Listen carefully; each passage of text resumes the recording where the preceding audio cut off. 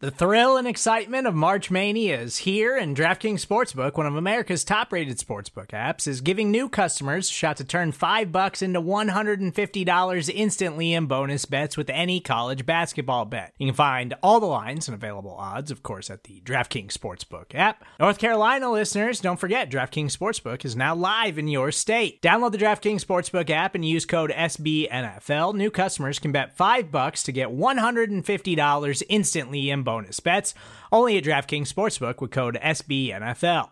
The crown is yours. Gambling problem? Call 1-800-GAMBLER, or in West Virginia, visit www.1800gambler.net. In New York, call 8778-HOPE-NY or text HOPE-NY. In Connecticut, help is available for problem gambling. Call 888-789-7777 or visit ccpg.org.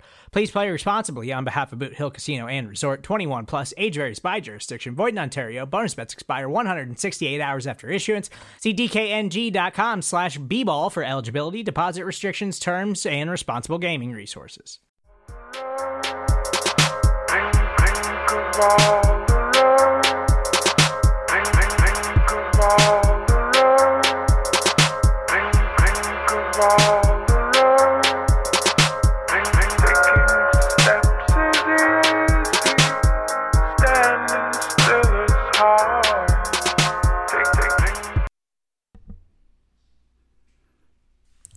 Welcome to the Orange is the New Black podcast. I'm your host, Ace Boogie.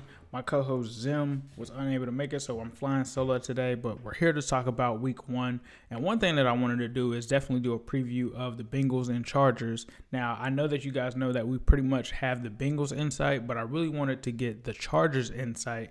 So I had the pleasure of speaking with a Sports Illustrated writer by the name of Fernando Ramirez. So thankfully, Fernando was able to stop by and we were able to talk things Bengals versus Chargers. So I hope you enjoy this and take a listen.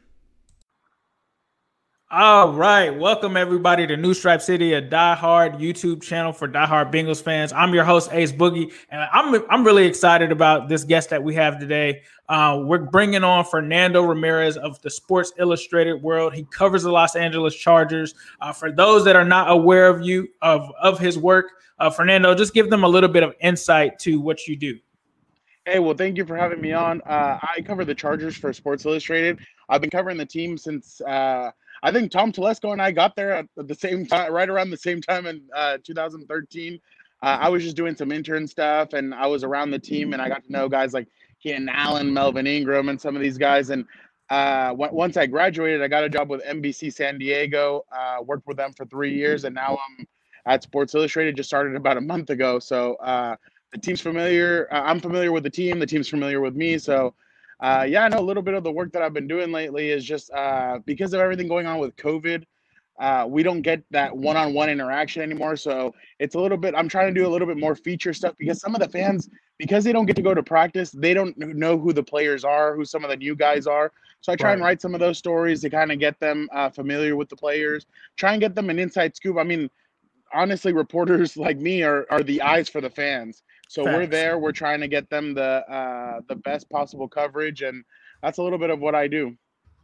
Right. Perfect. And that's why we wanted to bring you on because, like you said, you guys know the pulse of the team. There's no one that knows the team more than you can. And especially in these situations, you literally, like with them not having fans at games and stuff like that, you guys are literally even closer. So the first thing that I wanted to talk about, I know that you said that you kind of interned and got familiar with the team. It was a disappointing season for Phillip Rivers last season, right? And we kind of felt like, even as an outsider looking in, I kind of knew that there was some friction there because he really didn't want to move all the way to LA, and he just didn't have a great season last season. So he ended up moving on from the Chargers. But what really happened with Phillip Rivers last year? Was it just that Father Time kind of caught up with him? Was this just not the perfect marriage anymore? Or what was your opinion of what happened with Phillip Rivers last season? I truly think it's a little bit of everything. I mean, yes, like you said, Phillip was kind of his time was coming down. The Chargers needed to move on. It was time. But it was a little bit of like, yes, Father Time is starting to catch up with Phillip Rivers, but the offensive line also was kind of a mess. Russell Okung missed a couple of games due to a pulmonary due to a pulmonary reason. And then you had some guys going down with injuries. They're just Mike Pouncey left after week. He got hurt after week, I think 4 or 5. So it was just the perfect storm of everything that could go wrong went wrong. The Chargers actually were in a lot of those games last year, and it was one of those things where you're like, okay, they're in these games. They lost a lot of one-score games, and it was because Philip Rivers would be making a mistake late.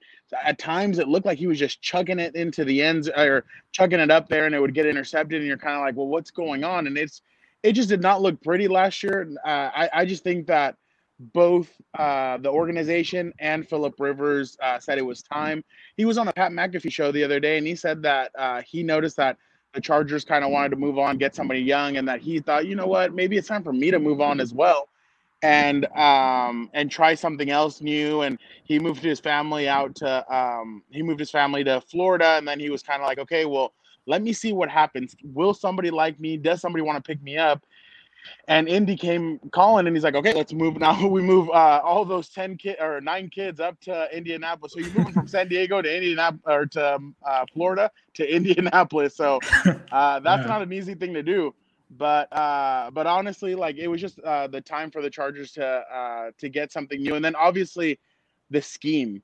Anthony Lynn, I think, wanted an athletic quarterback. I think he wanted somebody who could move in the pocket, do quarterback rollouts, do a lot of different stuff. And that's what we've been seeing from the team. The media has during practice. They've been moving Tyrod Taylor around. Justin Herbert obviously can move, and Easton Stick can move. So they're moving them out all around the field, having them do rollouts, come out, and all that stuff. So you could tell that the scheme has changed now, that because, I mean, Philip Rivers is one of those old school, stay in the pocket, take the hits, but release the ball and all that. So, yeah, no, it was one of those things where it was time. And both Philip Rivers and the Chargers did the correct thing. They both said, hey, we're deciding to part ways.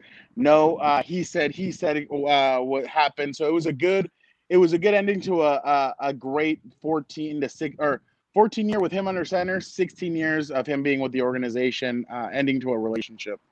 Oh, yeah, definitely. That definitely put a nice bow on it. So you kind of brought up Justin Herbert and Tyrod Taylor, and I've been watching some Hard Knocks. So I've been watching Hard Knocks Los Angeles. And, obviously with this draft, with us picking Burrow, there were a lot of people that were also torn between Tua and Justin Herbert at some points before we really got into it. Like early on, you might not have known, but early on, a lot of people were linking Justin Herbert to the Bengals. Obviously, that's played out differently. And from what I've grasped, at least just from Hard Knocks, is Justin Herbert has an amazing arm. He's super talented, but it doesn't seem that he's ready yet. And I think from some of the clips that I watched, guys on defense were saying that he was kind of giving plays away and stuff like that. And obviously, Anthony Lynn has come out and said that Tyrod is going to pretty much start this season. What are your thoughts on what Tyrod brings to the table? And is he going to really be the legitimate guy for all season, or is he just kind of a stand-in until Justin Herbert can come in next year and take the reins? And what are your opinions from what you've seen from Justin Herbert as well? Well, first and foremost, Tyrod Taylor's on a 1-year contract, he signed a 2-year contract last year. He would be a free agent going into this offseason. So that, honestly, it's going to be a mystery to a lot of us if they're going to be willing to keep Tyrod, sign him to a new deal after this season. I think it's gonna come down to what happens this year. If the Chargers end up making it to the playoffs, they go deep, they beat and that's what I've been telling people. I want a Colts Chargers first round matchup or something, just because I'd love to see that dynamic. But obviously, going to that, if Tyrod takes him to the playoffs, he's healthy all 16 games. I think the Chargers could explore maybe franchise tagging him for 1 year and then keeping him 1 more year to see what happens. But Justin Herbert is the future of this team. Justin Herbert is a quarterback who, yes, he's made mistakes, but honestly, he's growing from them. And you can see that out here. I think if they would have had a full off season, I think this truly could have been a quarterback battle. But because he didn't have the off season, because everything was via Zoom, he wasn't able to really fully compete, just because right now he's learning the basics. And that's what the Chargers are doing with all their rookies. They're learning the basics. They're learning what's the difference between the NFL and college football. I mean, I don't know if you saw in the clip, Pep Hamilton, who's been a great signing for the Chargers. When they signed him, I thought, wow, this is an incredible signing, just because you know what Pep brings to the team. But if you look at it, like, Pep Hamilton goes up to him, he's like, dude, these defensive linemen are as fast as you. Yeah. And that is true. These right. guys are fast. I mean, Joey Bosa is crazy athletic. Melvin Ingram is crazy athletic. So these guys are as fast as you. And Justin's understanding that. But one of the things that Justin does is he's such a smart human being that he understands what he's doing wrong. He understands the mistakes that he's making. So that is the thing about him, is that he's understanding what he's doing. He's looking around. He's like, okay, I missed this, but I got this, but I didn't do this, but I did that. So he's learning from his mistakes, which is the best thing that a rookie could do. I think, honestly, the best thing for him is to redshirt this year, not play. I mean, the only way I could see him playing is, one, if Tyrod Taylor is injured during the season, or if in the final game of the season the Chargers are basically either out of the playoffs or in the playoffs, but they can decide to rest some of their guys, then I could see the Chargers throwing him in. They're kind of like what Kansas City did with Patrick Mahomes, throwing him in there the final game. Hey, rookie, go out there, learn what it is to be in the NFL, and let's see what you got. And but yeah, like you said, Justin has a huge arm. He's honestly impressive. Just like, there's times where he rolls out to the right and he like makes a throw off his back foot, like throwing it, and you're like, oh my God, that was a 60-yard pass. Obviously, it might have been incomplete, but you're like, oh my God, like, this kid has talent. This kid has what it takes to be a quarterback. Yes, he did give some stuff away, but you know what? After that episode where he was giving away if it was a run or a pass, when Anthony Lynn told him keep that same energy for it, I would like literally close my eyes and listen to his snap counts, and you could tell he was doing it the same. If it was a run, he would be loud. If it was a pass, it was loud. So each time that he did it, it was perfect, and I could tell he really learned off of that. So honestly, kudos to him, and he's learning. But yeah, like I said, I think it's going to be a redshirt year for Justin Herbert. No, I think that's a great way to do it, because with you having a veteran like Tyrod, there's no better person or environment for him to grow up in, because he can learn from that guy who's been a guy that's been around the league, has been on the Super Bowl winning team, has sat in the rooms with Joe Flacco and guys like that. And I think that's the perfect environment for him, because obviously, like you said, with Corona and everything, it's just really a strange offseason. You just really don't want to throw him in there through those circumstances when you have a veteran that's there. Obviously, the Bengals, we're just going to have to throw Joe Burrow in there, because there's no way we're throwing Ryan Finley out there week one. But that kind of brings me to another thing that you kind of brought up, or another thing that we've kind of heard in the offseason with Derwin James. And I'm a huge Derwin James guy, because I actually I live in Florida, in Orlando now, but I used to live in Tallahassee. So I was very familiar with the Florida State Seminoles, and I really wanted us to draft Derwin James. And when you guys jumped up, or when you guys picked him, I was like, oh man, they're getting a great player. And obviously he's been, massive in the NFL, obviously a top 100 player. But he goes down last week for possibly the season. And then you've got Mike Williams, another guy that I liked coming out of Clemson that I wanted for the Bengals, and he goes down. What is the impact of those injuries? Because as a Bengals fan, we've always had major injuries happen, like with AJ Green going down and stuff like that, and that's really hurt our team. How do those injuries really impact the Chargers this season and going forward? Feels like the Chargers and the Bengals are kind of a mirror of each other, huh? Like, they really injuries are. Always happens. You know what? Mike's injury was just like, he comes down on it. And what Hard Knocks didn't show you is all of us, like the media, we were talking, chatting it up and stuff. And like players were too. As soon as Mike is down on the field, it goes dead silent. And everybody's like, oh, crap. Because I've been around the Chargers for a while. So I remember when Ryan Matthews tore his oh my God, I can't remember, his collarbone. He tore he tore his collarbone on his left side and then his right side, I think, on different seasons. So I mean, you've been around that stuff, and you're like, and obviously as the media, we go, okay, it's the Chargers. Let's go to worst case scenario, broken collarbone. Right. But it ends up being just a shoulder injury, which it's funny. We talked to Shane Steichen, the offensive coordinator, this week, and he said Mike has to go in week one with the mentality of he's going to play. So that led me to believe that there might be a possibility that Mike does end up playing in the game. What Mike brings is something different that I don't think – I mean, we've seen with Julio Jones and all these other guys, but I truly do think Mike is one of the top 10, one of the top 15, top 10 receivers in the NFL, just because he does so – when the ball goes in the air, and Tyrod has said this, it's an 80-20 ball. Like Mike goes up there. I don't know how he does it, and he just comes down with the ball no matter who's guarding him, what's going on with him. So it's honestly, he has a great skill set that you don't see in a lot of receivers nowadays. Because I think the NFL is turning into more of a shifty receiver. Guys like Keenan Allen, who are great route runners, who deceive you with their hips and they have great hands. But Mike is one of those old school, throw it up to him and he'll make the catch.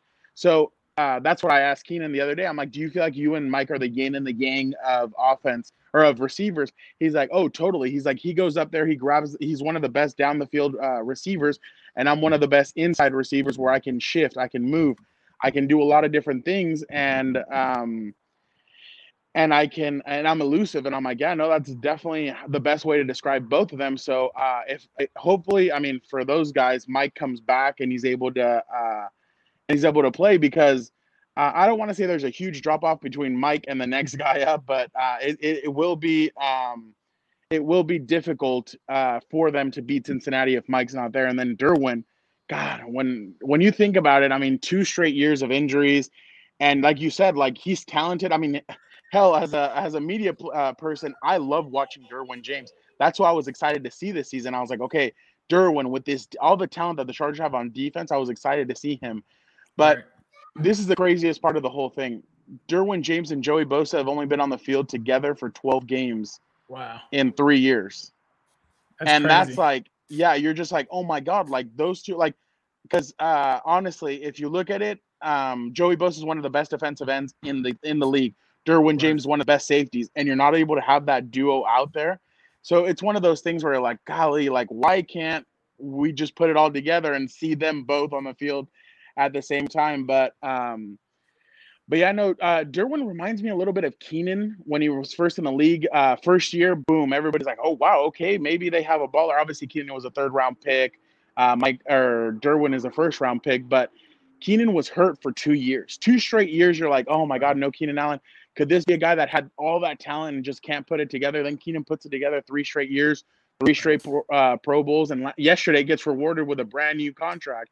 So hopefully Derwin can rebound the way Keenan did and show everybody why he's one of the best safeties in the league. Because honestly, this defense isn't going to be fun to watch.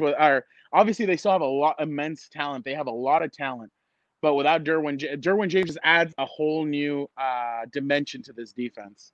Definitely. So you kind of talked about Keenan Allen.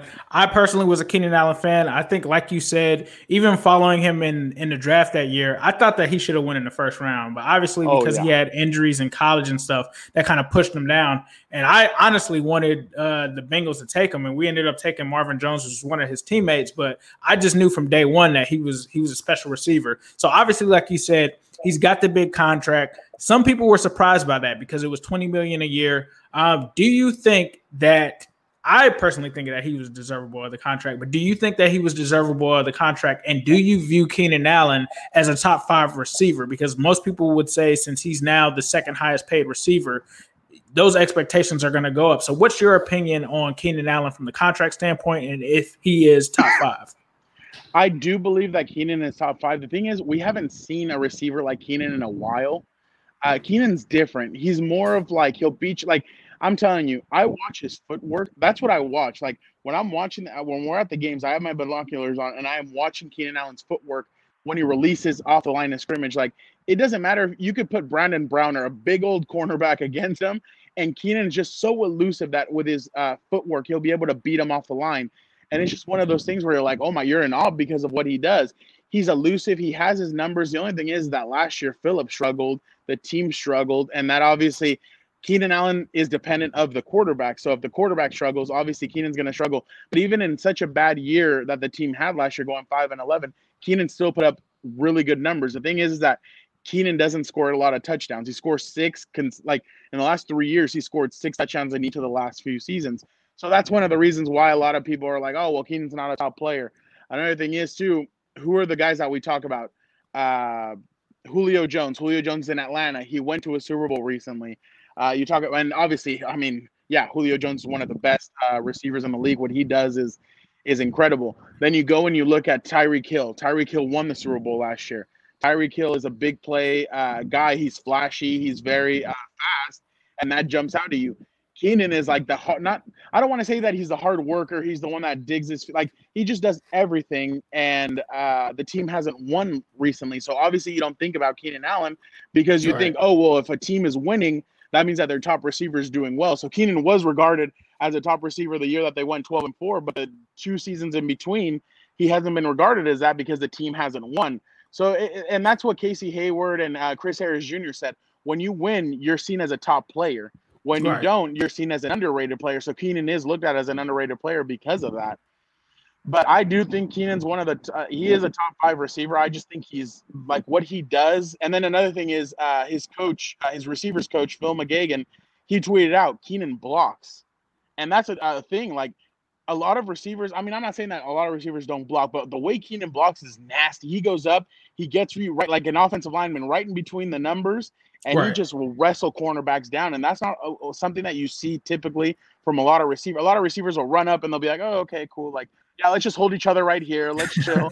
Keenan goes up, grabs you in between the numbers, and he'll try and pancake you, which, like I said, it's just not seen from a receiver. So I think when you talk about all around, yeah, Keenan Allen is a top 5 receiver. He was deserving of this money. And it's going to be really interesting to see how he takes his game to the next level because if you look on his Instagram, he's been working hard this offseason. He said, yeah, COVID's going on, but I still need to work and I still need to prepare myself to take my game to the next level. So, and I think he has done that. Yeah, definitely. Like I said, I'm a huge Keenan Allen fan going back even before he was drafted there. But one thing that I want to ask you, though. I love the way he talks on Twitter. I just love how he's like, I'm not going to keep quiet anymore. I'm a top 5 receiver. Like, y'all need to stop playing. And I just start laughing. I'm like, oh, that's Keenan. Like, yeah, you got to get that respect. Exactly.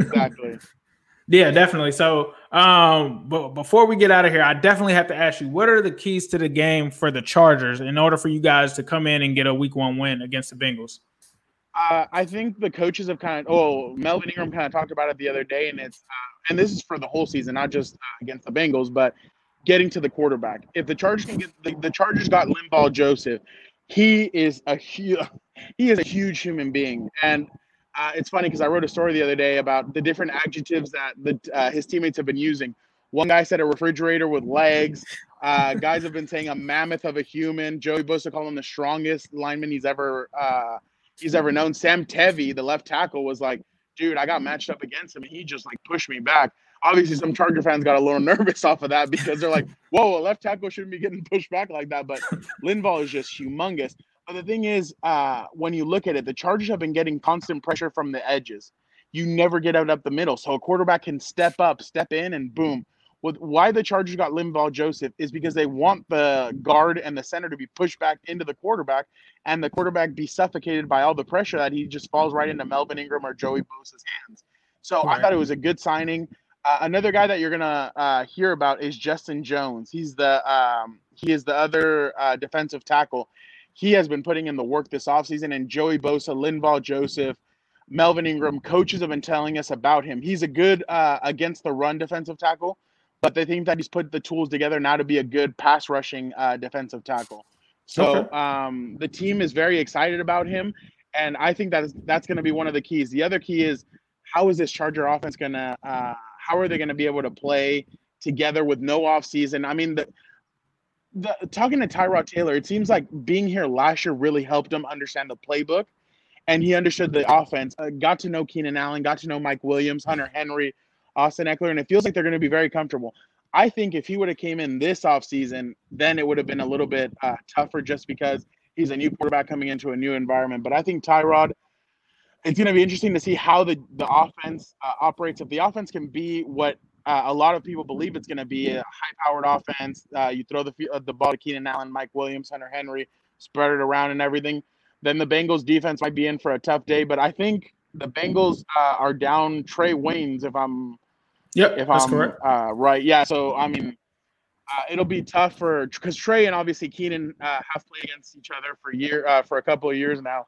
So I think that whatever corner is lined up against, Keenan might have a hard time keeping up with him just because of, like I said, the elusiveness, the speed, the way he shifts his hips and everything. But if the Chargers offense can be high-powered and do well, then I think that they'll be able to come out with a victory. But for everything I've been seeing, Cincinnati's no pushover, even though people predict them to be 4-12, 5-11, whatever. I don't. Right. I know the Chargers are not going in there thinking, "Oh, this is going to be easy," because Cincinnati's tough, and nobody's seen Joe Burrow, and that's the funny part. You don't even have practice or you preseason games film of Joe Burrow, so that's the one thing that you're like, oh my god, I wonder what that's going to be so interesting to see Joe Burrow and in his first NFL game against the Chargers defense. Right.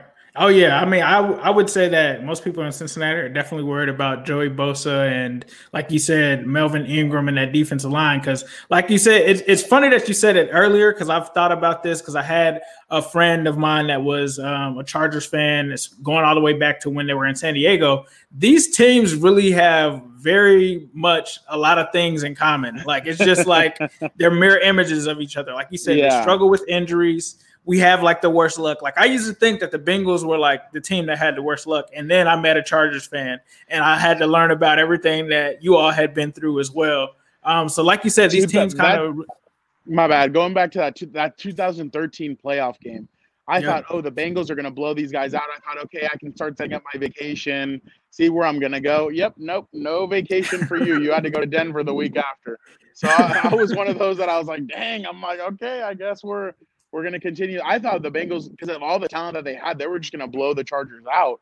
And when the Chargers won, I was like, oh, wow. I'm like, what is going on? I still have nightmares of Danny Woodhead and like Ronnie Brown taking off on us that game. And then he does the sprinkler in the end zone. Definitely. So before we get out of here, I want to say thank you for giving us your time and stuff like that. But I wanted to open the floor because I know you're probably interested in some Bengals stuff. But so did you have any questions for me in terms of like questions that you had about the Bengals going into this game? Joe Mixon just got a new contract, right? Yes, Joe Mixon did get a new contract. He's been pretty solid for the Bengals for the last few years, hasn't he? Yeah, Joe Mixon has been very good. So there's two factions of our fan base. There are fans, and I would probably say that they're in the smaller minority. There are fans that were just like, oh, you don't pay running backs. Look what happened to Gurley. Look what happened to all of these guys around the league. You don't pay running backs. There's a lot of us that were happy, me included, about the extension because Joe Mixon, number one, he's a great running back. He actually doesn't get, I think, the credit he really deserves because of how bad our offensive line was. Like if you look at his numbers at the beginning of the season, it's like a miracle. And when I talk about that, I mean the first half, it's a miracle that he rushed for 1,100 yards behind that line. But I think the thing that is even more important, and I witnessed this in person when I went to the game, he is a guy that just loves football. Like no matter what's going on, even when we only were winning 2 games last season, he was a guy that was always energetic and he really kind of became a leader for the team. And I remember at the game that I was at, unfortunately, it was the 49ers game where we got blown out. But before the game, he's the one coming over to the crowd and pumping everybody up. And he's just got this energy about him that's just infectious, that this guy loves football and he's ready to rally the troops. And we've got a lot of guys that aren't like they're really good on the field. When I say that, I mean like AJ Greens and Geno Atkins, but they're not really big vocal guys. Like they kind of lead by example. They're not going to kind of rally the troops and stuff like that. And even Andy Dalton, to a sense, he wasn't really a guy that really, commanded the locker room, rallied guys up, but that was Joe Mixon. So I think a lot of it is not just that he's a running back, but he's low key. Now that we have Burrow, he's kind of stepped into that role. But before that, he low key kind of was like the leader in the locker room. What excites you about Joe Burrow?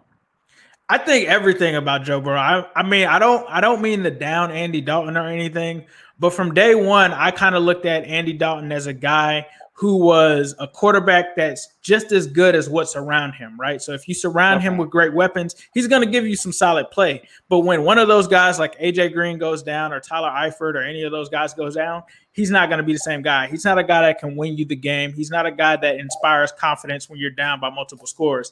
Joe Burrow, I think, is a guy that, number one, inspires confidence. His attitude, just his whole attitude, like before we even had the first scrimmage, he had a rough day, similar to Justin Herbert. He was out there throwing interceptions, getting sacked. And the next day, he's like the first guy in the locker room, first guy on the field, and he just completely torches the defense without having an AJ Green or any of his starting receivers. And when I saw that, it was just like, man, this guy is crazy. And the fact that they're also trusting him to make changes on the fly. Like if he goes up there, he's allowed to audible out of stuff. I think what's so impressive about him is his IQ, how fast he's picking on the things. And I heard guys like AJ Green even came out and said, Joe's going to be great for the next 15 years, which I thought was kind of crazy because it's like, he's a rookie. This is COVID. We've only seen certain stretches. But I think based on just going back to college and everything, you just kind of get this confidence when you're behind Joe. Now, obviously, we have to see this stuff happen. But from what I've seen with like fans that have gone, obviously fans aren't allowed at the scrimmages, but in Cincinnati, there's literally a bridge, and I always worry about this, especially when it comes to Bill Belichick. There's literally a bridge in Cincinnati that you can sit on and watch practice. So a lot of fans have actually watched him from there, and they've said that he's thrown nothing but dimes. So I'm excited to see that because we've gone from a quarterback that relies around everyone being around him, and guys that we've had around him haven't been the healthiest. So Joe Burrow, to me, what excites me about him is that he can raise the level of guys around him if they go out. Similar to Phillip Rivers, might I add, when Keenan Allen and guys would go down, you get Dez Ajutu coming out and catching 2 touchdowns on you. So that aspect of it definitely intrigues me. I think if he wins you guys a Super Bowl, instead of just lighting a cigar, he's going to light it with like $100 bills. I think that's how he would definitely do it. Oh, definitely. They would worship him here forever. Oh if he my won God, they Cincinnati built him a statue. For sure. Yeah. Well, hey, I want to be respectful of your time, Fernando. I appreciate it. So thanks for coming on. But before you get out of here, let Bengals fans and just people that are watching this in general, I'm sure we'll get some Chargers fans on here. Let them know where they can find your stuff because it's really quality stuff. I appreciate it. Yeah, it's Sports Illustrated. Just put Chargers on there and it'll take you to my site. Obviously on Twitter at RealFRamirez. I'll be doing some stuff this week about Joe Burrow and just how the Chargers might attack him and everything. So definitely be on the lookout for that. And I appreciate you having me on the show. And anytime you want to have me on, I'd be happy to do it. Well, that concludes our show. Thank you guys for tuning in to the Orange is the New Black podcast. Be sure to subscribe to this podcast under the name Cincy Jungle in your podcast platform store. And also be sure to follow me on Twitter at New Stripe City. Follow Zim at ZimHude. Be sure to follow Zim on Instagram at Zim_Hude.